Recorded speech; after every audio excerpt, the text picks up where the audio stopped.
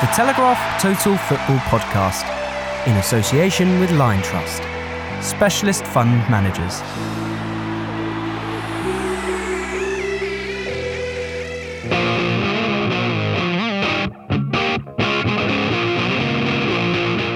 Hi there, podcast fans. I'm Thom Gibbs. Welcome to Total Football.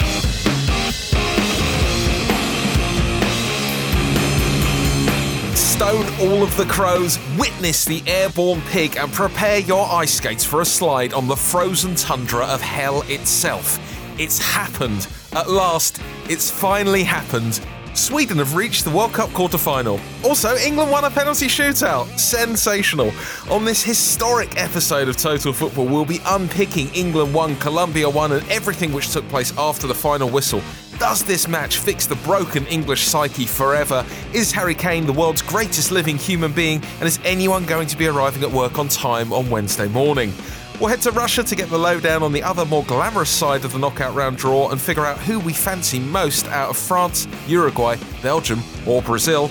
Plus a chat with Jeremy Wilson about England's next opponents, the decidedly under Zlatan Sweden national football team. But first, back here in the Telegraph's audio recording facility, I'm joined by former England international and our columnist Jamie Carragher. Jamie, how are you feeling? I feel like I've played. I think there was a lot of emotions in that. I think we know how hot it is in the country, so I felt like maybe I was the same as everyone else at home, absolutely dripping wet, sweating, watching the game. But we've heard a lot about penalties, a lot of talk from England about penalties and what they do and the science behind it and what they've looked into. But until they actually win one, it doesn't really matter all the talk. Yes, we see all the plan that's gone to it, and that's fantastic. But I think we needed the proof, really, as England supporters. I think we got that tonight. The pressure they're under, certainly with missing the first one. So to come through that, I think it shows that the work has paid off. Did you have any of that mental side of preparation for penalties when you were playing? Was it a factor? No, nothing. We didn't practice the mental side. We practiced a lot with penalties. That's one of the reasons why I took a penalty in 2006, because I performed so well in the training sessions, taking them. That's all it was about. So it certainly wasn't a lack of practice when we were involved. But it looks like, obviously, Gareth, maybe Ashworth, the technical director, they've looked in maybe a lot more sort of science looks to have gone behind it and how to sort of own the moment. I think I've heard Gareth Southgate speak about, and that's certainly the case with myself, whereas I actually rushed my penalty and took it too quickly and scored, and was made to retake it again. So obviously things like that do play a major part in it. All too fresh in my mind watching the tragedy of that penalty, Jamie. It was extremely sad moment for all of us. Did you get good vibes from England in this penalty shootout? Were you seeing any of that being put into practice in the way the players were going up to take the penalties and the way they took them? Yeah, I mean, okay, Jordan Henderson missed one, but I think Eric Dyer's penalty, I think I wouldn't say it was lucky to go in, but I mean, I think a better keeper may have saved it. But I think the penalties of Kane, as you'd expect, Rashford, the way he just whipped his in, Trippier. So in terms of Rashford and Trippier, yes, they may be greater penalties in training. I haven't seen them take too many before. But the way they put them in, it was so confident and there was no sort of hesitation. They just come in and absolutely put some great pace and whip on the ball right into the corner. Trippier's almost in the top corner. So, I mean, that shows the confidence they must have and belief they must have in these penalty shootouts. Regardless of the manner of the victory, this just seems like such a huge test pass for England coming through that sort of game. They've got to fancy themselves against Sweden now. How will the players be feeling after that game? Well, there'll be a massive buzz, of course. Well, you see the celebrations at the end. I mean, how often have you seen it feels like never. You see an England team run from the halfway line to celebrate either with a goalkeeper or someone to score the winning penalty. It just never happens. So that means the whole build up to Saturday, everyone will be lively, bouncing into training. Everyone will be, in a great mood and such a high, really going into that Sweden game now. So, yes, you'd be very confident England should overcome Sweden, but it will be a tough game, as tonight was be a tough game. I always felt England would just edge it, maybe not go to penalties, but it's a similar feeling to how I feel about the Sweden game. But maybe in a couple of days or two, I'm sure Gareth and the staff will look back at the performance and say, certain parts were good, but certainly second half and certainly in extra time, it sort of, in some ways, it seemed to fall apart really, and Colombia come back into the game. And you've got to look at that and think at some stage England will play, if they want to win this World Cup, a team who are better than them. really. At the moment, they're playing teams where they're better than, and they will maybe get punished in those moments. So the performance that we saw tonight still has to go up a notch. The match changed pretty dramatically after the equaliser for Colombia. Obviously, you would expect that, the emotions of conceding so late and the emotions of scoring so late for Colombia. Was there anything else that caused such a big change in momentum? It's a difficult one for a manager, because when you're late on in a game, you make changes to see the game out.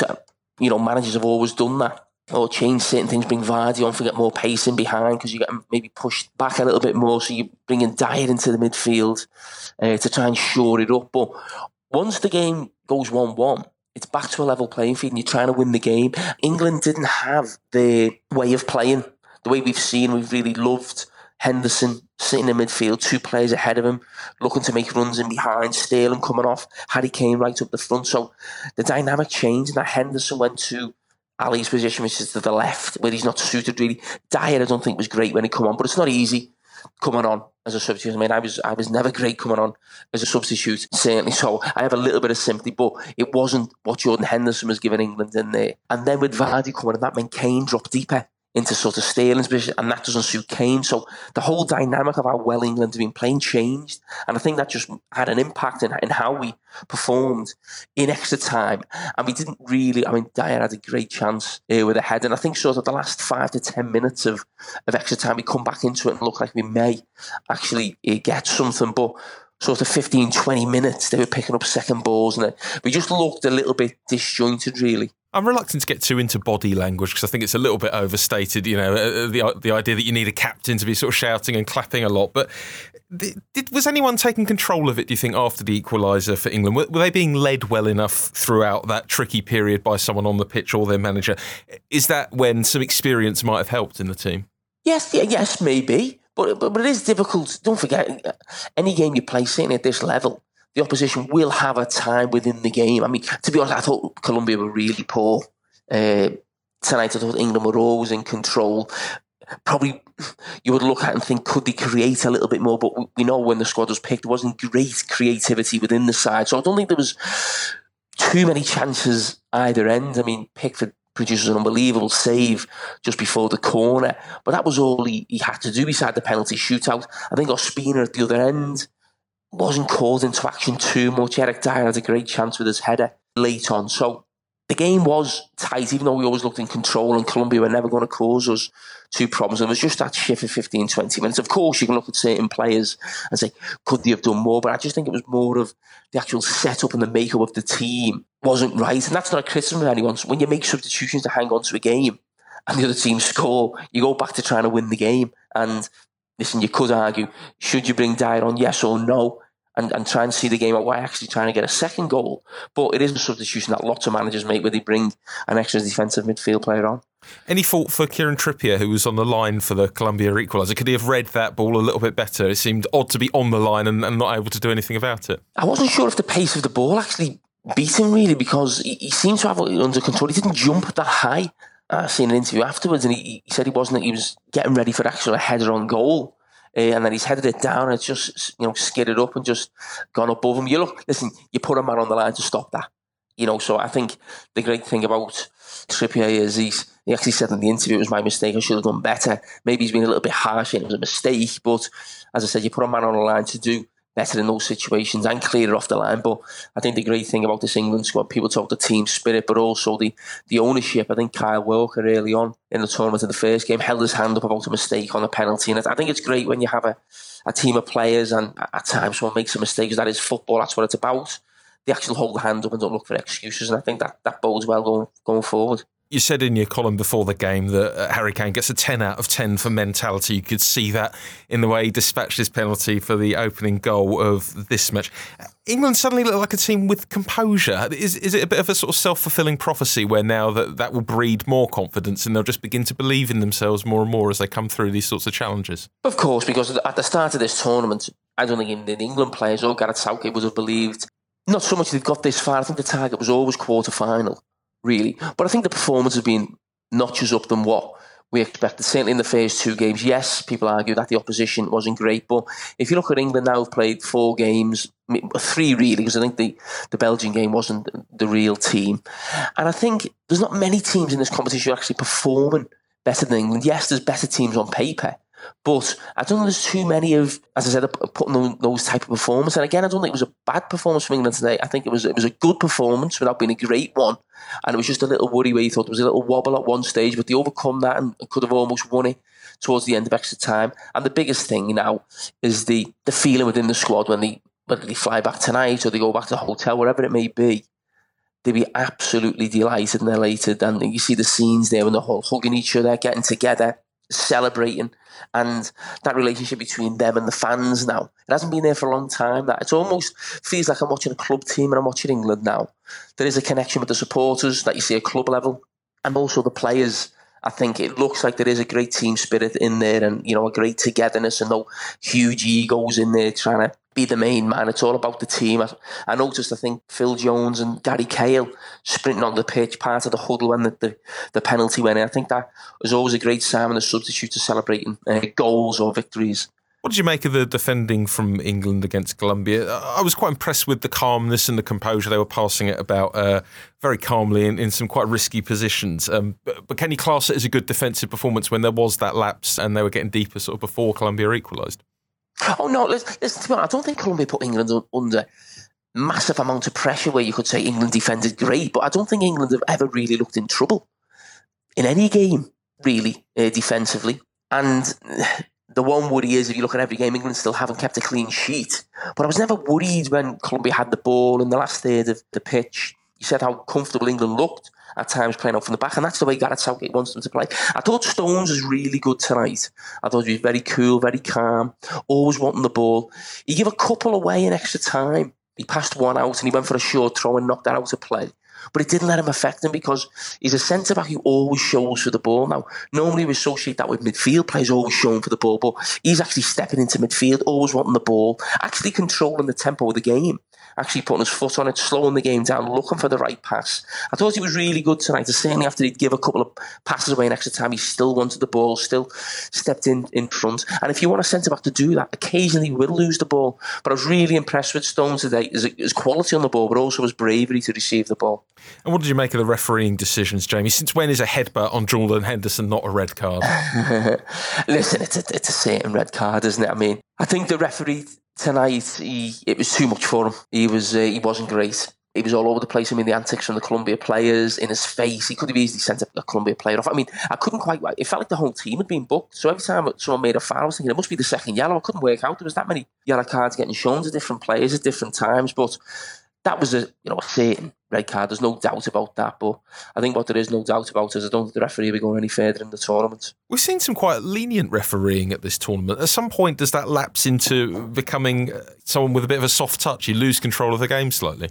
Yes, maybe. I think when you get the top referees, and some things I like in this tournament is they're not fooled by sort of play acting and different things. Of course, a referee will make a mistake now and again, but sometimes I think these top referees, they're not really fooled by someone trying to buy a free kick at different times. And I think the referee tonight wasn't at the standard of some of the others I've seen in the tournament. I mean, the type of player I'd always prefer a referee to be a little bit more lenient than maybe going too far the other way and continually blowing up for different things. But of course, we don't want to see, obviously, things like headbutts or over the top tackles. You don't want to see that in the game. And the fact that the referee's missed that or he hasn't given that, or what the connection was with VAR, I don't know.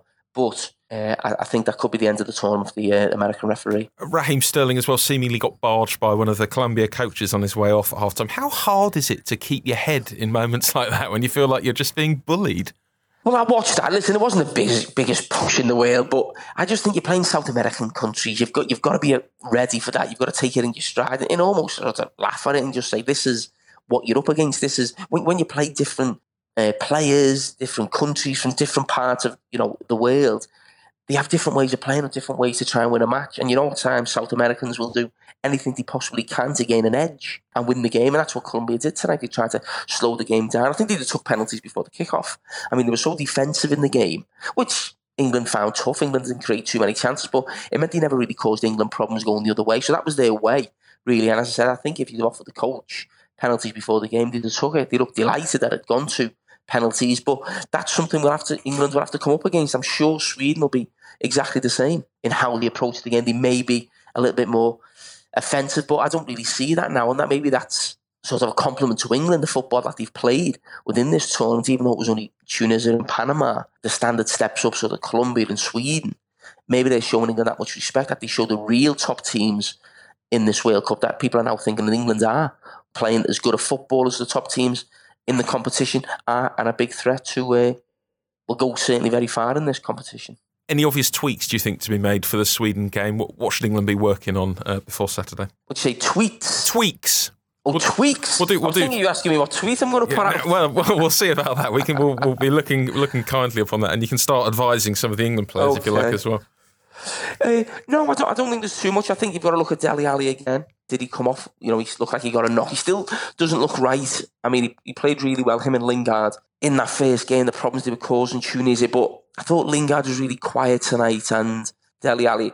I thought Raheem Sterling, again, looked a bit more dangerous, but again, his final ball or his final shot seems to let him down. So those three doesn't hide, though, does he, Sterling? He never seems to show responsibility. He wants the ball again and again. I think he was more dangerous than the other two I've just mentioned, Dele Alli and Lingard. But that is a little bit of a worry. Those three players behind came the creative side of it. Sort of gone into a little bit of a lull lately in the last couple of games, and it felt like the first game is the best game. I know Lingard's got a great goal against Panama, and Ali's only come back tonight, but I just think that's something that is a little bit of worry. That sort of connection and sort of creativity and causing the opposition problems is not quite there as what we'd like. This sort of match is so familiar to me from the time I've been watching England, Jamie. You have the glimmer of hope and then the crushing disappointment, albeit with a different ending on this occasion. I'm interested in whether, as a player, you're conscious of those sorts of patterns. When you were watching this match, did you think, oh, here we go? Or are you able to kind of divorce the emotion from it and just see it as this series of kind of footballing moments?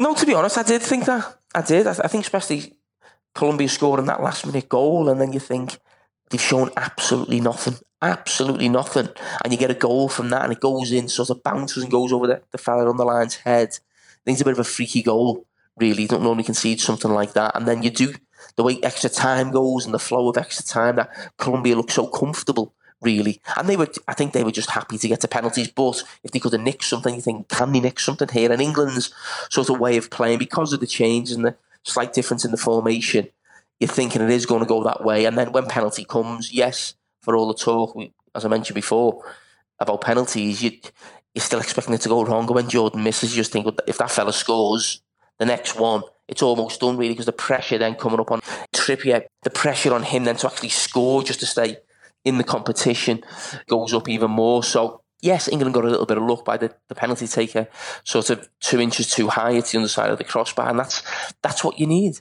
Brilliant, Jamie. Thank you very much. Get back to the important business and send some excellent tweets. Okay, thanks a lot.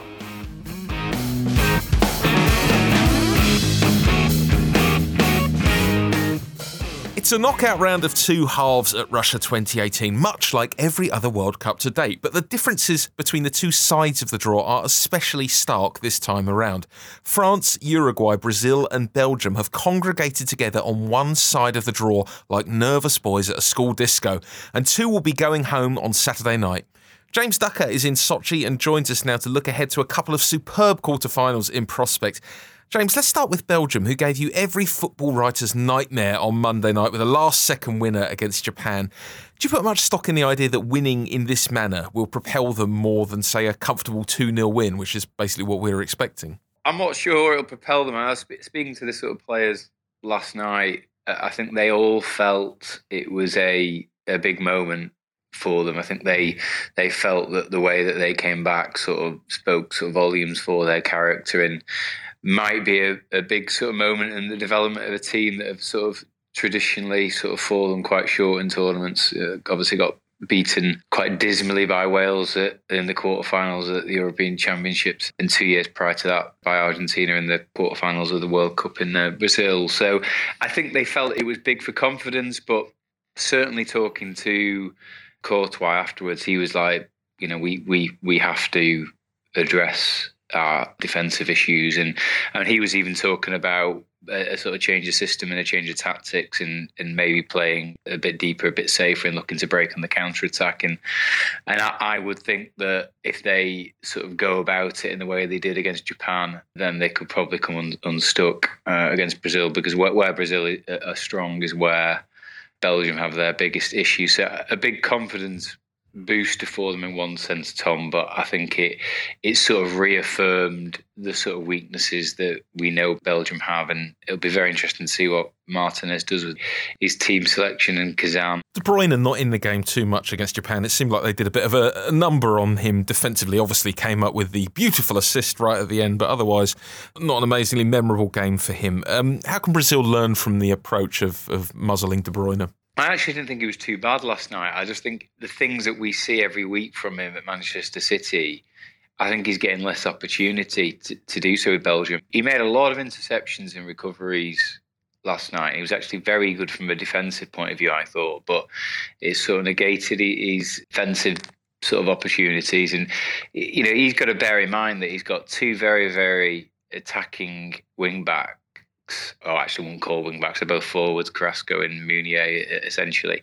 And then he's obviously got three attacking players in Mertens, Lukaku, and Hazard ahead of him. So he's got a lot more defensive responsibility than he's got at City. And I don't really think the system utilises him at the moment. But, you know, equally, I think Martinez looks around other areas of his team, and, you know, Mertens is great on the ball, Hazard's electric, Carrasco is poor, but Meunier is very, very good up and down, even though he isn't naturally sort of defensively minded. So I don't think he's had a bad World Cup. I still think he's been effective, but just not as effective as he can be. And I think he's that good that you sort of build teams around him. So many subplots and big names going up against each other in the Brazil-Belgium match. Lukaku versus Neymar, Hazard versus Coutinho, Axel Witsel versus the ghost of David Luiz. The list goes on, James. But who's got the edge on paper? I think you logically would go with Brazil. I think their system and their players are more balanced. In terms of individual talent, you know, can I actually make a case for Belgium who've got more individual talent than any team in the tournament? But I just think the setup better amplifies Brazil's strengths and sort of masks their weaknesses, whereas I think, as you saw in the final 20 minutes against Japan, when it goes right for Belgium, the system's fantastic going forward. But I just think defensively, it leaves too many gaps and too much space. And Brazil will look at what's happened in their game so far and realise that Tonga isn't very quick. Carrasco doesn't get back as well as Meunier does, and that side is sort of ripe for exploitation. And I got the sense from some of the players last night that they wouldn't be averse to a change of system. I mean, even though I think there's been very little practice with a 4-3-3 or another system, I think a lot of it has been on three at the back. The other match on this side of the draw is Uruguay versus France. Uruguay, like Belgium, have only won games in this tournament so far, looking extremely solid. Are France the team who are going to stop that winning streak? The great disappointment is that Cavani is very, very doubtful. I don't think many players recover from a calf injury in 6 days. If he doesn't play, it does take away a lot from that side. And as brilliant as Suarez is in so many ways, and if one guy can lead the line on its own, it's him. There's just an extra dimension, I think, to that team when Cavani plays. And what does he give them? Well, I mean, he's ruthless in front of goal. You know, he stretches teams. I think they don't look to have much possession, Uruguay, but they've got obviously a very, very good defence, and they've got what is now a pretty diligent midfield who distribute the ball very well. And they find the pass to release a Cavani and a Suarez, and they are deadly. Jose Fonte was talking after the Portugal game, and he was saying that the problem with the two of them up there is that you can't channel all your focus on one of them. He says they offer differing things. Suarez will harass you and hound you and never stop running the channels.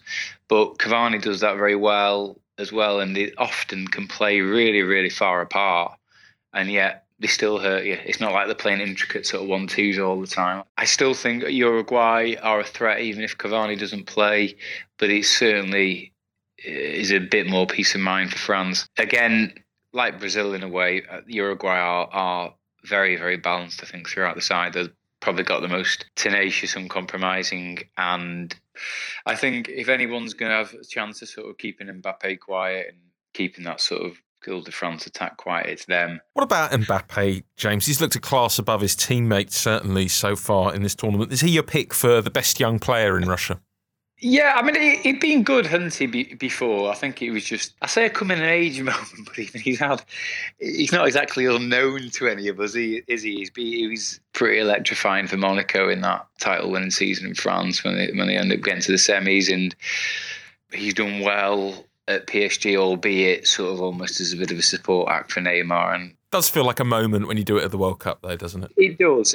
And I mean, I agree, it does. I mean, it felt like a breakthrough moment in that sense, and I think it was a breakthrough moment clearly because he did it and he scored twice. I just felt it wasn't unexpected. We know that probably of the next generation he might be at the top of the pile. So yeah, I mean, he's one of those players, I think, that he just sort of captivates you, doesn't he? I think when he excites you whenever he gets the ball. And I think the problem when you come up against a player like that is you can be very, very good for a long time in the game, but then they do something, they might pound one mistake from someone and they're in behind and you're in major difficulty. And I think that's what gives France such a chance at this tournament. They've obviously got very, very capable striker in Griezmann, but they've just got that bit of X factor in Mbappe. And I mean, his confidence will be absolutely soaring after that Argentina performance. But if there was a defence that I'd put money on, and in a sort of, when I say defensive, sort of a defensive setup that I would put money on. The Telegraph Total Football Podcast, in association with Line Betting on Trust. defence is never all Specialist that much fun. investors Cannot be who help you recommended. head Thanks towards very much your for joining us, financial James. goals. Pleasure, Tom. Thanks. Independent thinkers who have the courage of their convictions to make investment decisions. Remember, investments can fall as well as rise. Who could have foreseen in this treat of a World Cup that one of the finalists will be Russia, Croatia, Sweden, or, most improbably of all, England? Possibly psychic animals like Rabiot the octopus or Badian the stray cat. But unfortunately, they're both dead, much like the dreams of Lionel Messi. Anyway, here to predict the future is our very own soothsayer, psychic human being, Jeremy Wilson. Jeremy, you've been in St. Petersburg watching Sweden deflect their way through to a quarter-final appearance. What sort of problems might they cause England? Well, they've got a few things going for them. They're very good defensively. They've got a really good team spirit. They're the sort of Zlatan. It's the antithesis of the Zlatan era, where it was, all about Zlatan, or Zlatan made it all about Zlatan. And now it's a very, very sort of tight-knit group, and you could see that in the way that they play. They're very well organised. They all sort of understand their jobs. It's like sort of cliche, but they do. They're nobody's sort of out to be an individual. It's a sort of tight, compact system. I mean, they've knocked out some teams. They were in Holland's group in the qualifying. They obviously played Italy in the playoff. They were in Germany's group, and now they've been Switzerland. So they've left quite a trail in their wake. Having said that, they are very limited going forward. Two strikers, one of them plays in the United Arab Emirates.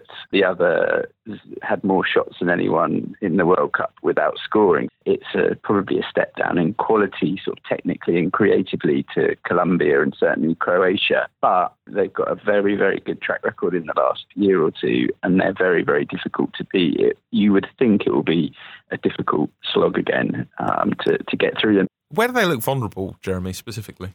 They don't look vulnerable defensively because they've got a very, very good defence. That's the two centre-backs, Grankvist and Lindelof. They've got a very solid two there. They're particularly, they play more or less two banks of four, and the two strikers are energetic without being especially creative. So they're not vulnerable in the defensive sense, but they're limited. I think that's probably the best word to use. They're vulnerable because they struggle to score, basically. And I just think that once a team gets ahead of them, that's where they'll have problems. And no teams, they're not that good defensively that they can be sure to keep England out. So I think that's their weakness, the fact that they don't have a great deal of creativity. But they're good at playing on the counter-attack. I mean, their sort of best game is obviously against Mexico. Mexico beat Germany on the counter-attack, and Mexico didn't quite know what to do against Sweden, and they really exposed Mexico a little bit in that respect. So I think England have to be careful, not attack in a sort of gung-ho way, which I'm sure they won't, and be quite respectful of them. But I think that their weakness is just, if you go through their squad, it isn't a squad of tremendous quality, really. But their strength is obviously their defence, their organisation, and their sort of spirit that that they've got. They sound like cliches, but you could really sense that about this group. And a brief word on the other quarter, Jeremy. Croatia, they were the kind of dark horse pick before the tournament. Now they look like the favourites, possibly in that side of the draw. Russia, of course, the real surprise package of the tournament, the lowest ranked team in the tournament when it began, lest we forget. Surely Russia can't go any further. That does look like a Croatia win. It does, but I think it's possible. I mean, I would bet sort of 60-40 on Croatia, but I don't think it's that anything much more than that. Croatia really laboured to be. I was at the game against Denmark as well. They really laboured to do that. It was a bit like Switzerland, Sweden, and went the other way basically in the shootout. With Switzerland being sort of slightly more possession technical team, and Sweden got a goal and then they couldn't break them down. And then with Croatia had most of the possession but struggled to break Denmark down. And I think that they're not that good, Croatia. I think if they play a team that come at them a bit more like Argentina did, then I think they're very good, Croatia. But I think if they're playing a team that will just set their stall out a bit to defend and try and play on the counter-attack, they won't find it that easy. And I think that's how Russia have played really in the tournament. So I think that they've got the style to make it difficult for Croatia. So I think the fact that Croatia come through in the way they have, maybe that will just take some of the pressure off them. And I always think coming through a penalty shootout sort of is quite good psychologically for a team, because it sort of removes a certain tension. You sort of feel like, you know, you've almost used up a life. I think it sort of can free up teams sometimes. So I think Croatia are slight favourites, but not much more than that. Of course, England know all about going through a penalty shootout and feeling very good about it. Football coming home, Jeremy? I don't necessarily think England will win the competition, but I think we'll reach the semi-final, possibly even the final. I think we'll beat Sweden, and I think that we would be. It's at least 50-50 against Croatia if Croatia progress. Maybe coming home to the extent of a semi-final or final, I think. That'll do. We'll get the open top bus tour ready. That's it for this episode of Total Football. We'll be back with you on Sunday after the completion of the quarter-finals. Contact me on Twitter if you'd like to speak to me before then. It's @Tom with an H Gibbs. Don't forget to subscribe to the podcast. Type Total Football into one of the internet's many empty boxes and you will find us with ease. Our theme tune is Write the Relation by the mighty Polvo. Head to mergerecords.com for more on them. Thanks to Abby Patterson on the buttons, and thanks to you for your company. I'll talk to you again soon.